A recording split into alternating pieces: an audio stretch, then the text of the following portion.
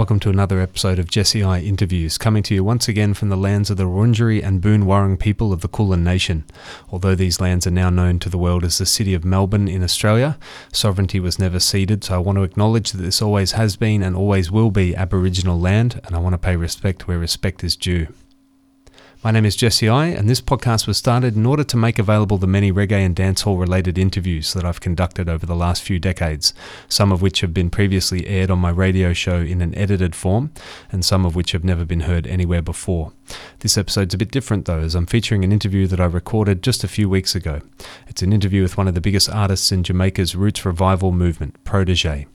I'm not a big fan of phone interviews generally, and I rarely do them these days, but this interview was actually done via a Zoom video chat, which was certainly a first for me, a lot more enjoyable than a normal phone interview. The sound quality isn't as great as I'd like, especially on my end, so I'm going to have to invest in a better mic if I do these sort of interviews again in the future. This was actually the second time I've interviewed Protoje, and although there's a bit of double up, I've decided to include my first interview with him here also. I first interviewed him in 2012, and he spoke more about his early days in that interview, so it's worth listening to both if you're a fan. I'm going to start with the newest first though, so let's do it. Jesse I Interviews Protoje, September 2020.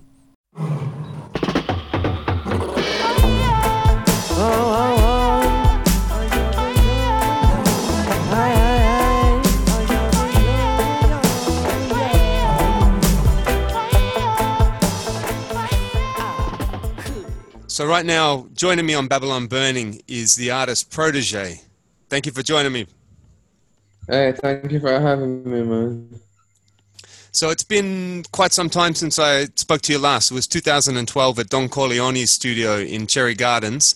A lot of time has passed since then, but for the people that didn't hear that interview, I'd like to go back to the very beginning and ask you where you were born and what life was like for you growing up.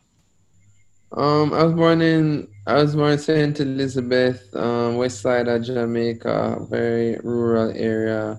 Life is full of open land and imagination, and lots of time alone. And what about the music? What was your first experience getting into the music? Into the music, just being around it, sound system style, seeing my mom and dad on stage. Just in Jamaica, you're always close to someone who is in music, you know. So what about your first steps in the business as a recording artist? Just started doing my own thing, doing my mixtape, trying to get some traction. Then I got on a song with DJ Kareem in 2008 called Arguments. That was my first single. And then after that, then I started to work with Don Corleone, and I did my first album. So what can you tell us about those early recordings and the feeling of being in the studio and hearing your music out and about on the sound systems and on the radio? It was cool. It was dope. I mean, to be honest, like those days were really fun, just getting to do music and coming up with stuff and being in a big studio for the first time. Like when I went and recorded at Don's studio and did Dread, it was the first time I had been in a studio of that stature. So just learning, starting to hear my songs on radio first was a good vibe for me. Now, if I remember correctly, Don is your cousin, is that right? Now, I was wondering, he's been quiet. It's been some time since we've heard any new music from him. So what is he doing these days? Well, he's in America a lot. He spends a lot of time in United States. He hasn't been doing much local music in a while. He left from Jamaica about 5-6 years ago and has been spending most of his time abroad. Okay, that makes sense, because that's about that time since we had any new rhythms from him. But of course, these days, like Indignation Collective is your label, is that correct? Yes. So what can you tell us about Indignation, how that came about? I just needed, when I did my second album with Don, 8-Year Affair, and I started to see the importance of putting out music on my own label, owning my own masters, and taking more control over my career and my music, and just musically, creatively. And I just decided that I wanted to start a label, you know what I mean? My band was Protege and Indignation, so I just decided to start a label out of it. And the first song I released on that label was Who Knows, which is like a massive, massive song. So it really catapulted my label into a point where I could start to build from. Mm. One thing I've noticed with Indignation Collective, a lot of the artists, you work with a lot of female artists on the label. Obviously, Lila Ike, Savannah, Jazz Elise. Have you made a conscious decision to really promote female artists in the music?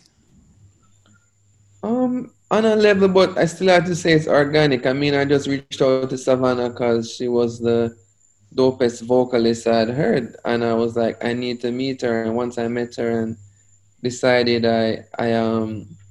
you see, the thing is that I've approached other artists as well, like just to see what their vibe is and whatever. But um, Savannah was very I could see she was listening to what I was saying and wanted my input. And I guess I can sense when people want the input or see the opportunity for what it is. And Savannah and Leela just made the best use of the opportunity that was given to them. Hmm. Okay, well, obviously the big project right now for the album, for the label, is your new album, In Search of Lost Time. And I got to say, this has been on high rotation for me ever since it dropped. I'm listening to it every single day, which for me, that's actually quite a thing because, you know, I don't tend to listen to albums so much as I have been with this one. But this, I've got to say, it's not a traditional reggae sound. There's a lot of different influences, a lot of hip hop influence, soul influences on some tracks. How would you describe the album? Yeah, I mean, there's a lot of different sounds. I mean, I've been moving away from traditional reggae ever since my first record. As always, have been little steps like forward and to change the sound. And I feel like now we've gone 5 albums in and about now feeling the creative freedom I can to just make the sounds I want them to sound. It's not no deep thing about like it's all just making the music how it sounds in my head. It's just that's just how the music is coming out. That's the beats I'm liking, going through, shifting through lots of music, seeing what resonates with me, and what you're hearing on the project is the stuff that resonates with me, which is all of the genres that I love. What about the name for the album? Where did that come from? It came from just feeling that while you're searching for one thing, something else is slipping away. And I'm spending more time at home this year, seeing, how do I say, my daughter getting older, my parents getting older, and missing weddings, birthdays, all these types of things. Just trying to catch up back for time that I've lost, you know? One thing I noticed as well is on YouTube, there's visualizers for every song on YouTube. So obviously, normally when an album comes out, people can't make video clips for every single song, but YouTube has obviously become so important for the promotion of the music. You've done these visualizers for every song. What was the thinking behind that?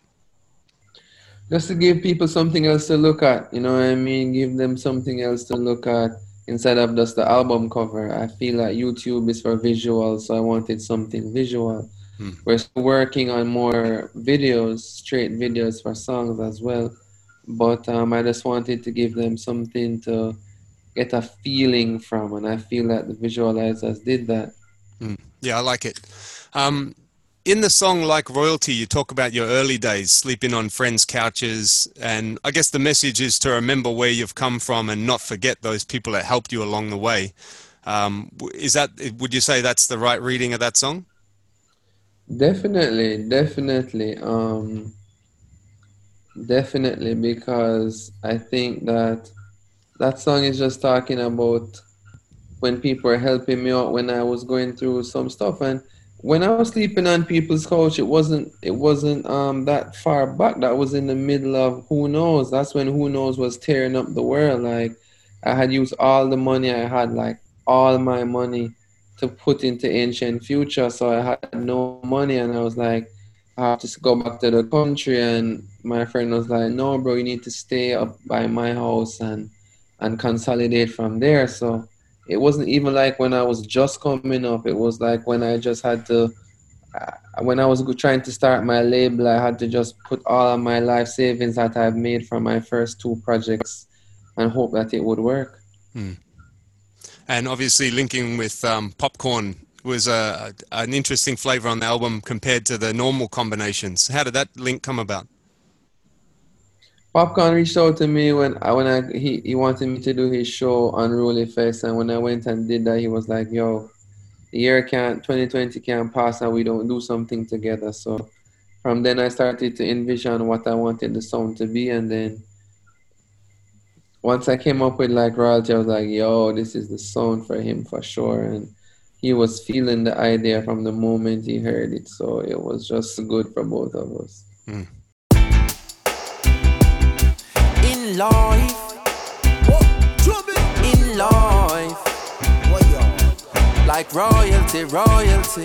Hey, if I ever make it in a life, I gon' be living like royalty. So me happy set it in a right. Never ever happy think twice, no way. If I ever make it in a life, I gon' be living like royalty. The other combination I love is the one with Coffee, and I love the reference to the Hello Proto from Toast, and it gets turned around in this. Yeah, trust me, I like that too. Can I tell you, when I heard it, I was like, I just when I heard the rhyme, I was like, I'm gonna have to say this, because it's gonna. I think people are gonna make the connection and be like, "Yo, that's cool." The reference, she references.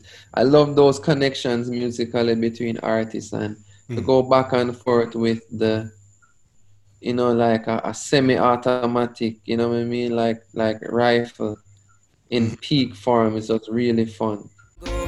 When you say hello proto, the world noto, them one motto. Touchdown UK, sell out show. New minister culture, we get some vote. A regular we have to transit to airport, and I because we outstanding to effort. Couldn't forget where me belong, me to engross. And if me ever drop a song, dig it reinforce. Yeah. One of my favorite lyrics on the album is in the song Self-Defense, where you say, me hear someone say them rather rape than turn a gay, as if them their thing related in any way.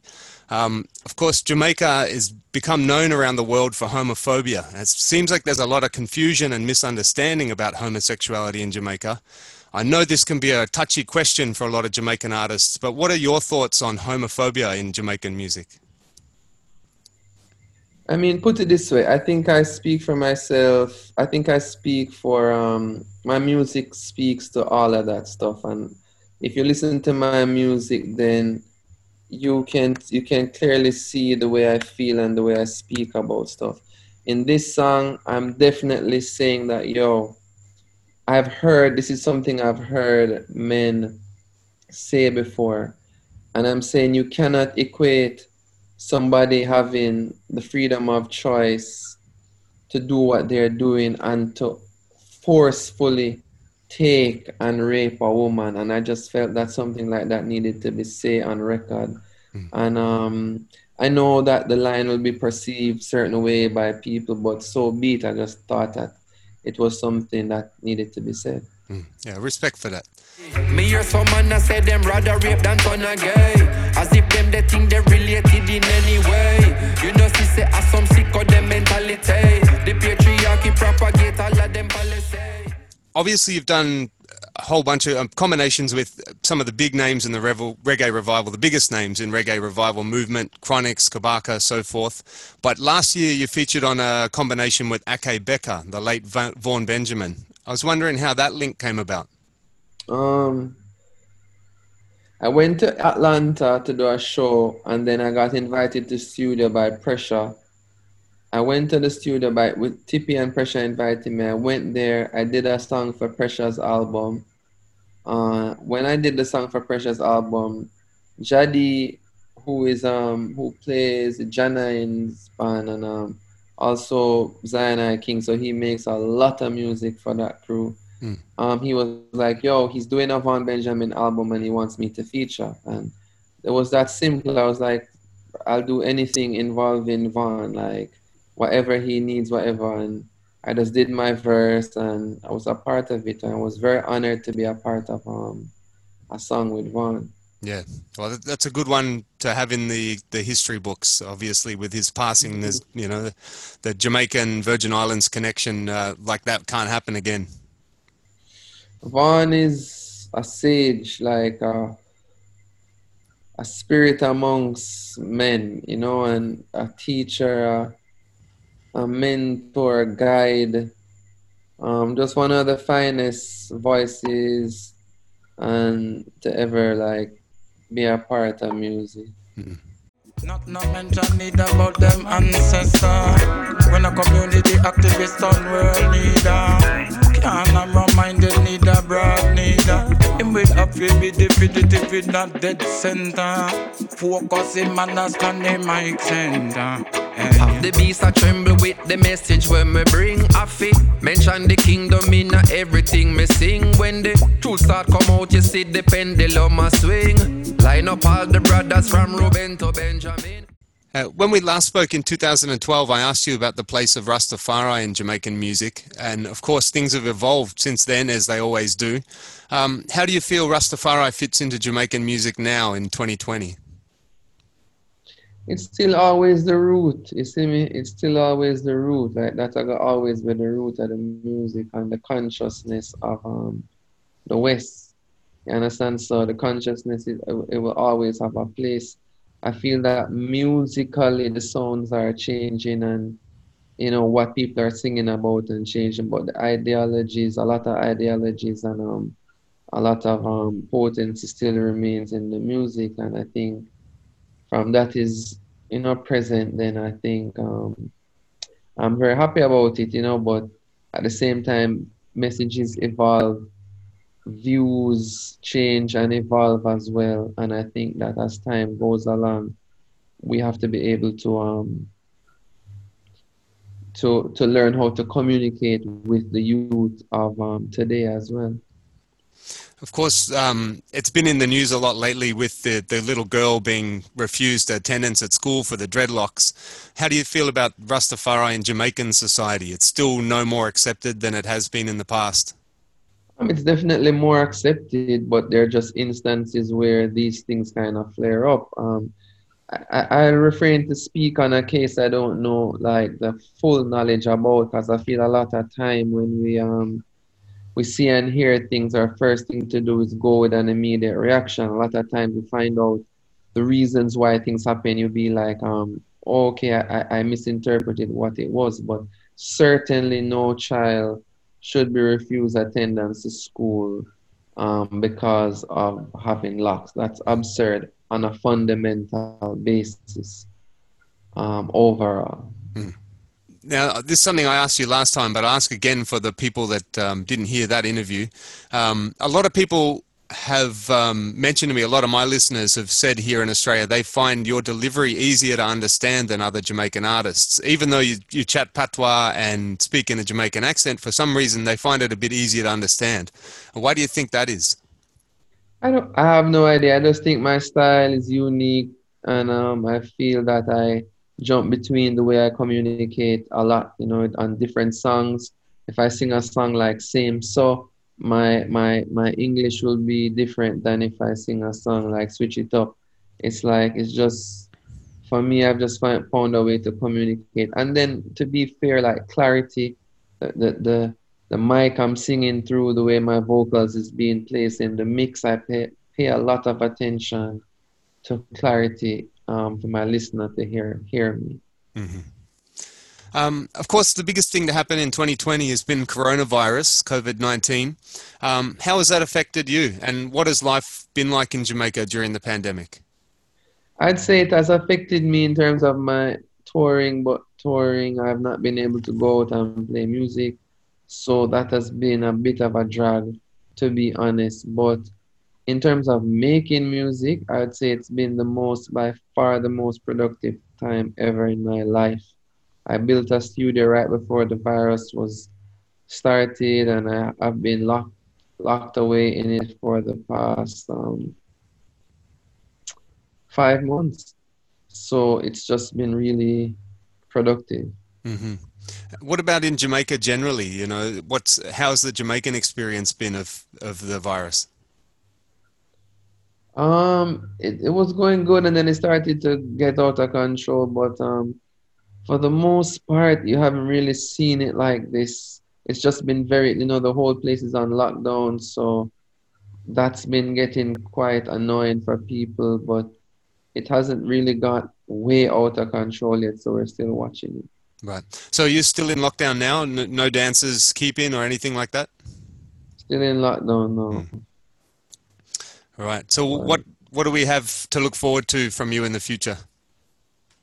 Man, I just dropped the album 2 weeks ago, so it's just promoting the album, shooting new visuals, getting the songs out there, doing this work, like just trying to make sure that the music gets out there as much as it can, and so far so good. So we're just zoning in on that.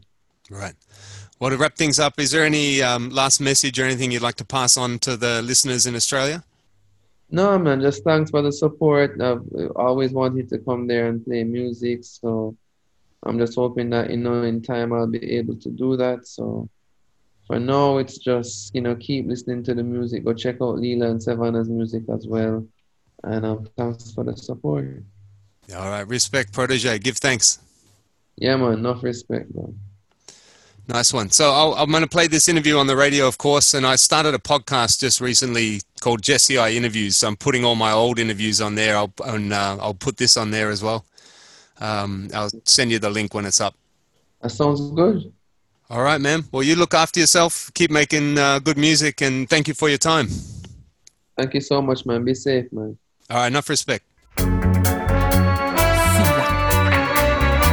Know what they longing for.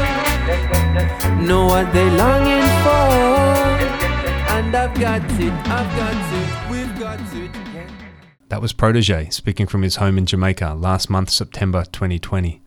I first interviewed him 8 years ago when I met him at Don Corleone's studio in the uptown suburb of Cherry Gardens back in 2012.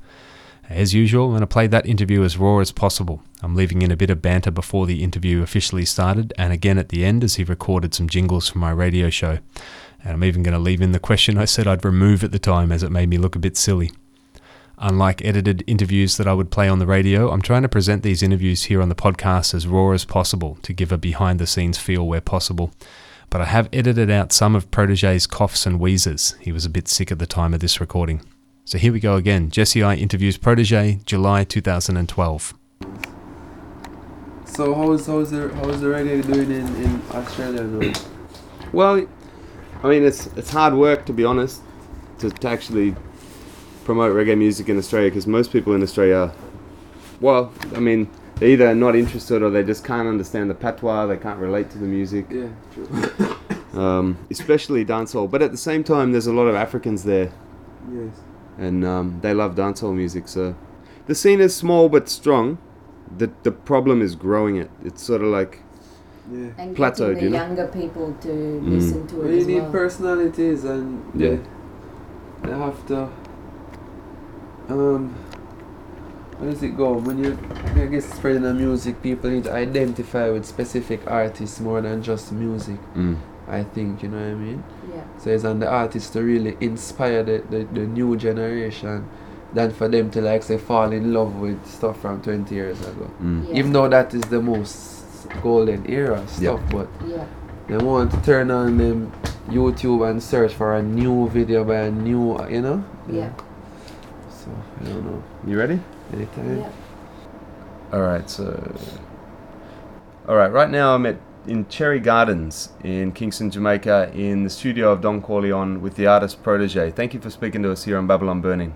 Yeah, man, every time give thanks, I always like to start my interviews with the foundation. I'd like to know where you were born, what life was like growing up. I was born in Manchester. And, I mean, hospital in Manchester, but really I'm from St. Elizabeth. Breadbasket of Jamaica, a lot of farming, grew up in the country.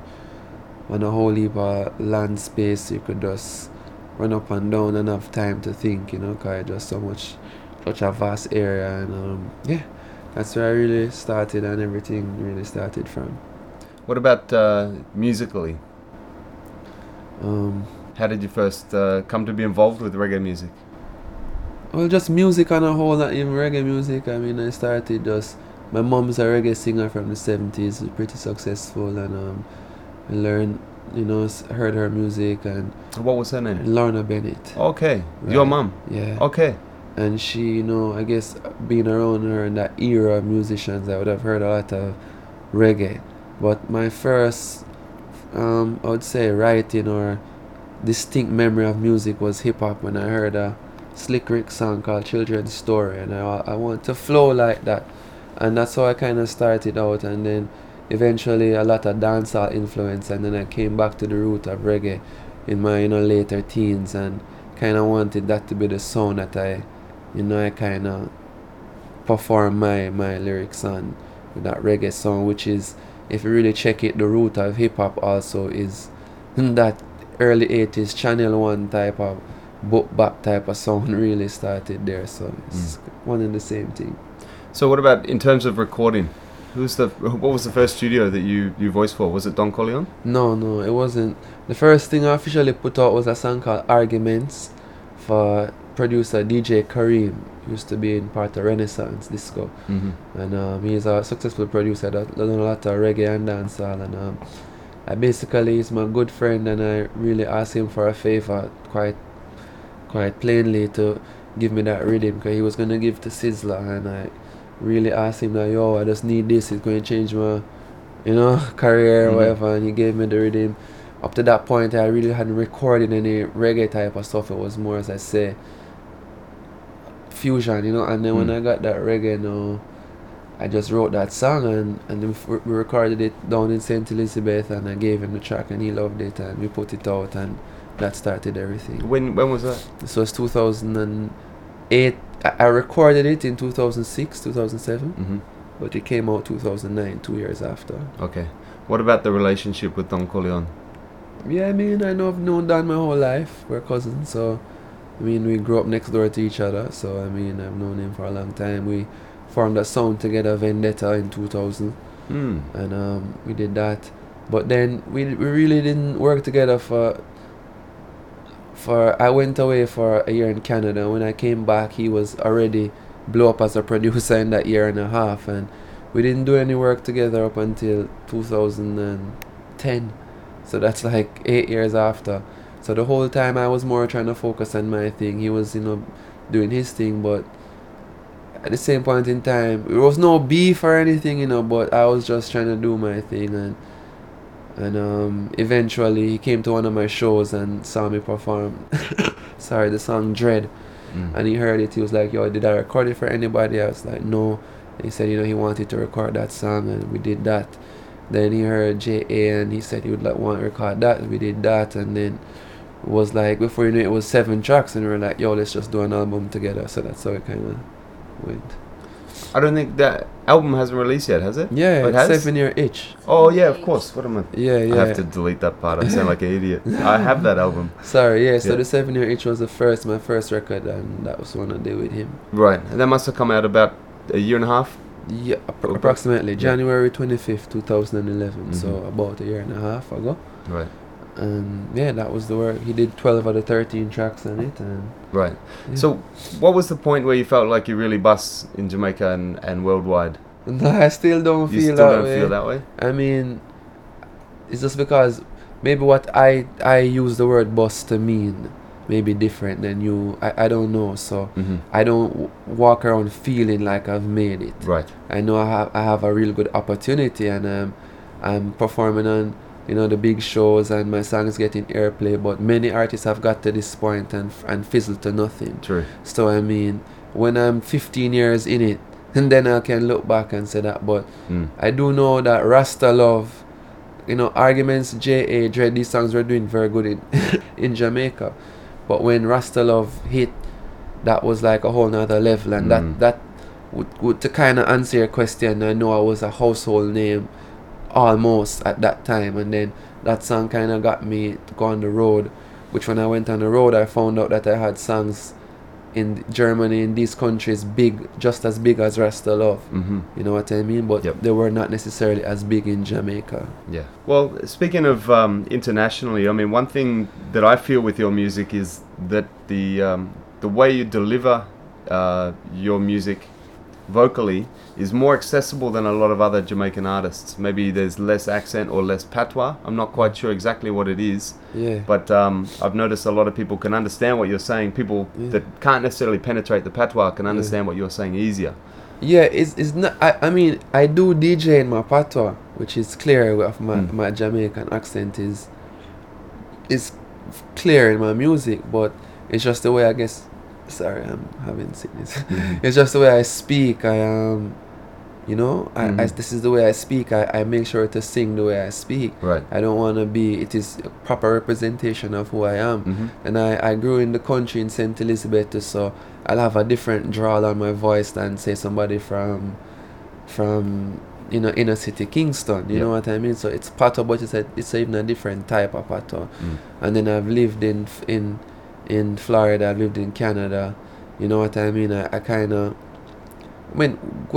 go to school. I've been to school there for years, you know, but I mean, I just try to be honest in the way I sound, and I think, as I've said, I've had a lot of influences from all type of music, not just reggae, so it comes out in the vocal. And initially I got criticized for that when I just started. You know, people would say, you know, you need to sound more street, or you need to have more of a and I'm like, yo, this is me. I'm not gonna try sound like nobody, and that's what I think makes the music original.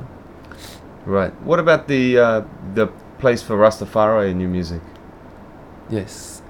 What about the place? When did you first take on the Rastafari? Is maybe a better question. Yeah, I would say some point in time between when I started 2009, I came out with Arguments. That's the last time I ever cut my hair before that.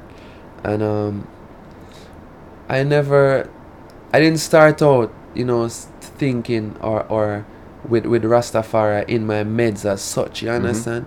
But as I kind of progress in music and just what I started to read a lot more and going through these changes in my life, not musically, but just as a person, and the people I would be around and elders I started to be around and speak to, and I really kind of found a peace in Rastafari. And it's been a gradual journey. I didn't get up one day and be like, okay, bam, Rastafari. It was like a learning process. And as you can see, the music has changed from This Girl Is Crying Over Me to like more, you know, different stuff, Take Control of Them. On this new album, you'll even see more, because a lot of the songs on the first album were written 5-6 years ago. So I would say about the time I wrote Rasta Love, about before that time I started to really cite Rastafari, and as you can see, it has been present in my music since. Yeah, looking back at Jamaican music over the last 10 years, or even 15 years, there was a lot more Rasta artists in the music back then. Obviously the Bubos, Sizzla, Capleton, Anthony B, Turbulence, and those kind of artists. These days it seems like new Rasta artists are becoming more and more rare. Do you think that's because reggae rhythms, one-drop rhythms, are becoming more rare in Jamaica, or why is I think it's a cycle, and I mean right now I can say that, you know, the Bobo Shanti, Sizzla, Capleton, all of that, you know, Anthony B, them, you know, were very present, as you say. Like right now, the 12 Tribes of Israel, like myself, Kabaka Pyramid, Janai, and a lot of people affiliated with the house is you know, are presently emerging artists. So it's all about time and cycle, and I think that the time for that type of music and energy in the music is now, and I can see fully well where in the next year, 2 years, you'll see another uprising of Furious Lions, you know, coming forward. So tell us about what's coming for you in the immediate future. Well, right now working on the second album, The 8-Year Affair, hopefully to be out before the year is over. That's been the main goal, and to drop a second album that really solidifies my, you know, place in current reggae music, and that's the major thing right now. We have a bunch of videos coming out over the next month or two to build up some energy for that record, and that's the main thing. And getting on the road with the band Indignation, that's been the plan now, so we're already planning our schedule for next couple of months as we go into end the year and the new year. And you just got back from Summer Jam in Europe? Yeah, I just got back from Summer Jam, a couple of other shows there, and great experience. It was good to see so many people singing the music, and you know, I'm glad people got to see some footage from it here locally on local television, and to let people know here that reggae music is shining all across the world and needs some more attention out of Jamaica. And there's more than just Cartel and Mavado. Yeah, there's more than dancehall and that. And as I respect dancehall too, you know, those are even two artists that I've learned a lot from musically. Believe it or not, you know, people think that because I do reggae I neglect certain artists, but artists like those are brilliant artists in what it is they do, and a lot to learn from them also. True. All right, well, is there a message you'd like to pass on to the listeners back in Australia? Yeah, I'd just like to say, you know, if you do like the music and listen to the music, you know, just share it. We need people to share the music. That's how the music is going to be spread, and people a lot of the time don't put enough importance on what they can do to help artists that they like, you know, and just share the music, and you know, Rastafari I love every time, and yeah, just keep looking out for more stuff from Protege and the reggae revival out of Jamaica. All right, respect. Give thanks for joining us here on Babylon Burning. Yeah, man, give thanks for spreading the music. Bless. Nice one. Yes. Can I get you to do a couple jingles for the radio program? Yes. So, yeah, Babylon Burning with Jesse I on PBS FM. Ready again? Yep. Yeah, actually, if you can do that one again, I Okay. screwed up the recording. My bad. No problem.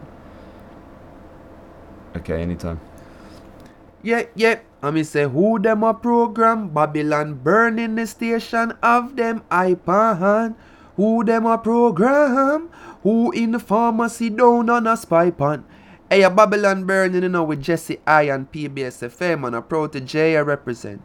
We say play the music, you know, spread it, you dig? Wicked. Ready again? Yeah. And they don't want you to know marijuana. It's up and be free, just so let it be. They don't want you to know marijuana. It's up and be free, just so let it be. Babylon burning, you know. Jesse I met them know say reggae music.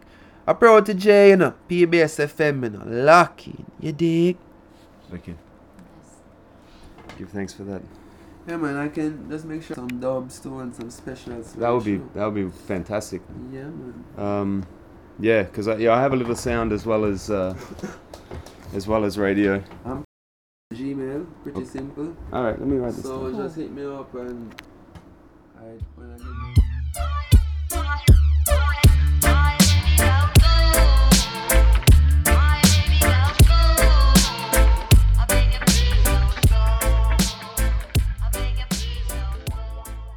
Protege speaking to me from the studio of Don Corleone, Kingston, Jamaica, July 2012. I'm sad to say that I did email Protege about some dubplate specials as he suggested at the end there, but he never wrote back to me about it. A damn shame. He charges quite a lot for dubs these days. Definitely out of my price range. I do enjoy the contrast between these two interviews, one before he felt like he'd really made it and the other after he clearly has. I think it's also worth noting that the first interview from 2012 was just before the reggae revival movement really took off. On the same trip to Jamaica, I saw Chronixx and Kabaka Pyramid perform together at a small club show, and at one point I was surprised to see that Sizzla Kalonji was quietly standing in the crowd right next to me. He was there with no entourage, just a female companion, and he'd obviously just come out to check out and support the young Rasta youths.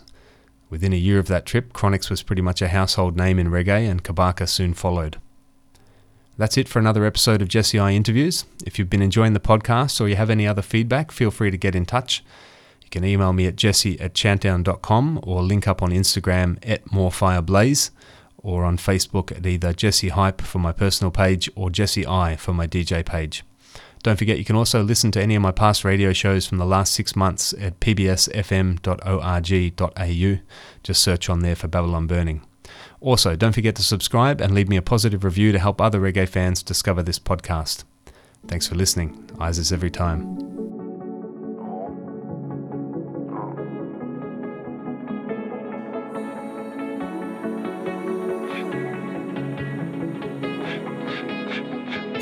Ain't nothing but time.